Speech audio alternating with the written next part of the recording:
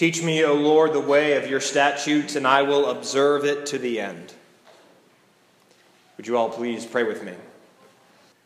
May the words of my mouth and the meditations of all of our hearts be acceptable, O Lord, in thy sight, our rock and our Redeemer.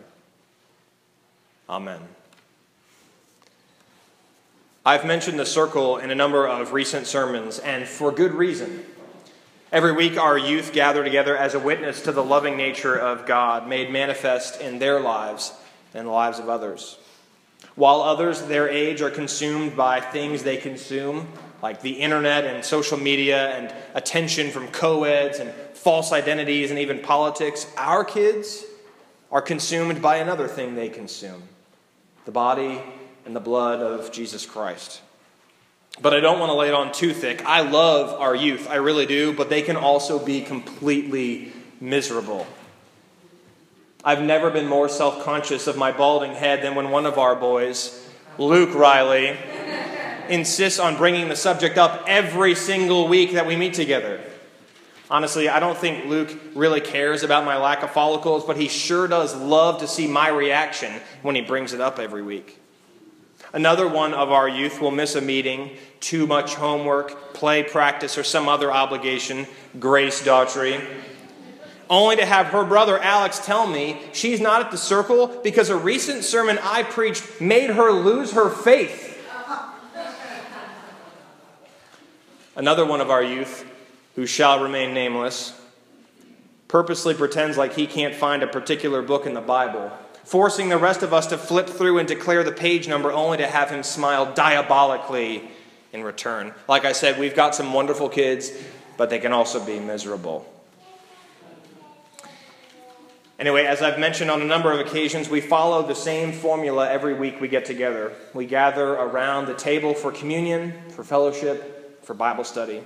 Communion looks a lot like it does in this room, where we pray for God to pour out the Holy Spirit on us and on the gifts of bread and the cup. And after that, we go to the box.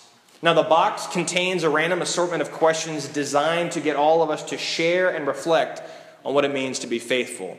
An example is, who do you trust the most and why? The question propels all of us to think about the value of our friendships, and it implores us to be thankful for the people that we do trust. One of the more frustrating questions for them is, when was the last time you've shared your faith with someone? Everyone at that table always sighs deeply when that one's pulled out of the box, and one by one, they either make up or they try to share a time that they shared their faith with somebody recently. But a few weeks ago, we read a new question. If you could change one thing about the church, what would it be and why? If you could change just one thing about the church, what would it be and why? Without hesitation, Luke, my follically conscious friend, said, I'd get rid of the preacher. Thank you, Luke. My self-esteem plummets every Wednesday night. Another youth, however, Grace, took the question seriously and said she would make the youth group larger so that we could share the stories of Jesus with more people. One by one, each youth got a chance to reflect about a particular change they would make to this church. And we went all the way around the table, and we ended with our adult volunteer for the evening. You see, everyone has to answer the question from the box, whether you're in the 6th grade or you're 60. After giving the question some deep thought, she said, I'd get rid of the preaching too. I've always thought that preaching and worship was okay, but it's not the most important thing of what we do. Sometimes, honestly, you go on a little too long, but I would definitely increase our prayer time. In fact, what if all we did was pray? That's called getting burned. I got burned badly by Betty Harefield sitting up in the front row on the left side of the congregation. The preaching is a little long on Sunday. Are you serious? You all should be grateful. I get you out of here before all of the Baptist churches in town, and there's like 40 of them, and you want to talk about the length of my sermon? Betty, I'm only teasing. You did change it a little bit. I did. Dramatic effect. Indeed. It's the thing she gets the least out of. But yet you sit in the front row every Sunday morning. I do think Betty is onto something. What if I preached less and we all prayed more? The psalmist, at least the psalmist of 119, what Chris read for us a little while ago, was a praying poet pleading with God. There's no preaching, there's no pontificating, there's only prayer. Teach me, Lord. Give me understanding. Lead me in the path of your commandments. Turn my heart to your decrees. Turn my eyes away from looking at vanities. Give me life. Where does that kind of prayerful life come from? Praying like the psalmist, it requires an awareness of God's presence at all times and in all places. We can pray like the psalmist when we poetically plead with God, not to show that we are above anybody else, not out of arrogance, but with remarkable humility and hope. We ask God to give us that which only God can give us. And we can get rid of all the polite trivialities. No more do we need to start prayers with a listing of God's divine attributes. No more do we need a long list of adjectives before we begin to converse with God. We need only pause and breathe and then declare our faith in the Lord who hears and responds to our prayers. Teach us, O Lord, your ways, and we will follow on the path to the end. Give us understanding, God, so that we can observe your will here on earth with our whole hearts. Lead us on your paths, that we will delight in traveling the way that leads to life.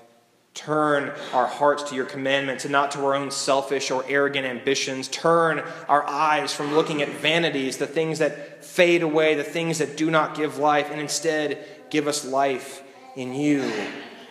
Confirm to us your promises, God, because we are worthy when we fear you. Turn away the disgrace that we're ashamed of, for you are forgiving. O God, we have longed for your will, nothing more, nothing less, nothing else. In your righteousness, give us life. When those words become our words, when we can utter them with true faith and humility, when we can ask for God's will to be done and actually mean it, then our prayers will always mean more than anything I proclaim from this pulpit. As Karl Barth said, when we clasp our hands together in prayer, it is a beginning of an uprising against the disorder of the world.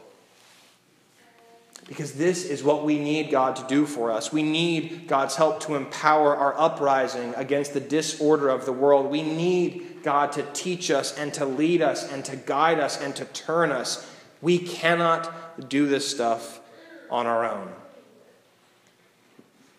God, thank you for gathering us in this place at this time with these people to call on you to make us into your people.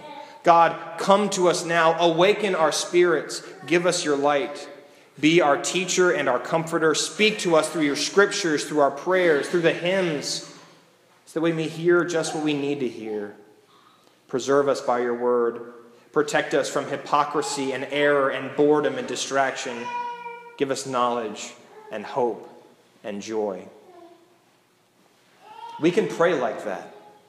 We can pray like the psalmist. We can do it from the comfort of our bedrooms when we wake up and right before we fall asleep. We can pray from the depths of our souls when we gather in this place on Sundays. Our prayers can be as long and as profound as the entirety of Psalm 119, or they can be as simple and as short as, Lord, have mercy, for I am a sinner. Praying to God is a good and a right thing because it actively makes us participate with the divine. Praying calls us to question the status quo and to wonder about what could be. Praying challenges us to see ourselves for who we really are and ask for God to make us better. Prayer changes things. And more often than not, the thing that prayer changes is us. But sometimes we need to be prayed for more than we need to pray for ourselves. Do you hear the difference? It is good and right for us to pray like the psalmist, but at the heart of being a disciple is a willingness to share our burdens with someone else and have them pray for us when we cannot pray on our own. Years ago, I helped lead a mission trip to Costa Rica. We went there for a week, and I was responsible for keeping track of the youth at our different work sites, and I led our devotions every evening.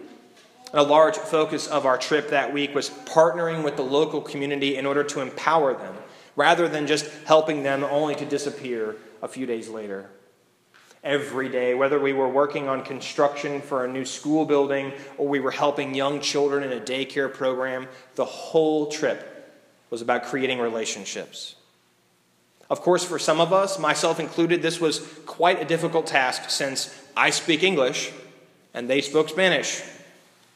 We quickly learned, however, to speak with our hands and with the few words that we knew of each other's languages, and we did the best we could. On our last day at the end of the trip, I asked the youth to each pair up with someone they connected with during the week, but not someone from our own team. The kids quickly dispersed to find friends they made over the week, and I watched my sister, Haley, walk over to Jose. Haley and Jose were about the same age. Both had wonderful and loving personalities, but they could not have been more different. One grew up with all the advantages and privileges of an American who grew up outside of Washington, D.C. The other lived day to day without a clear understanding of what the future held. And yet, even though they spoke completely different languages and had different hopes and different dreams, they sat down together and they prayed for each other. My sister Haley went first. She prayed for Jose and lifted him up to the Lord. I only realized later that it was the first time that Haley had ever prayed for another person out loud in her whole life. And after Haley said amen, Jose grabbed her by the hands and he prayed for her. Haley, my sister, could not understand a single word that he said, but she wept as Jose prayed for her. I know that this is going to drive some of you crazy. You're going to be a little mad about it. But as the bishop says to us, you are there to comfort the afflicted and to afflict the comfortable. So this is the affliction part. We're going to pray for each other. You're going to feel tempted to find one of your friends in the congregation, someone you're comfortable with, but we all need to resist that temptation. I love this vantage point because I can already see how uncomfortable so many of you are. But in a second, I'm going to ask you to stand up and move about the sanctuary. So if you're on the left side, find somebody on the right side. If you're sitting in the back, find someone who's sitting in the front. Find someone you are not as familiar with. And that person is going to be your prayer partner. And you're going to listen to them. You're going to hear what they need prayer for. And then you're going to pray for them. And when you're done, then they are going to do the same thing for you. Remember, God does not need complicated prayers filled with adjectives. God only needs our hearts. So I'm sorry that I'm not sorry. But as you're able, I need everyone to stand.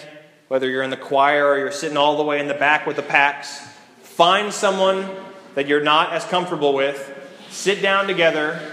One of you go first. Share what you need prayer for. Have that person pray and then do vice versa. And once it's clear that we've all done this, everybody, then I'm going to lead us in prayer. So find someone you don't know and pray for them.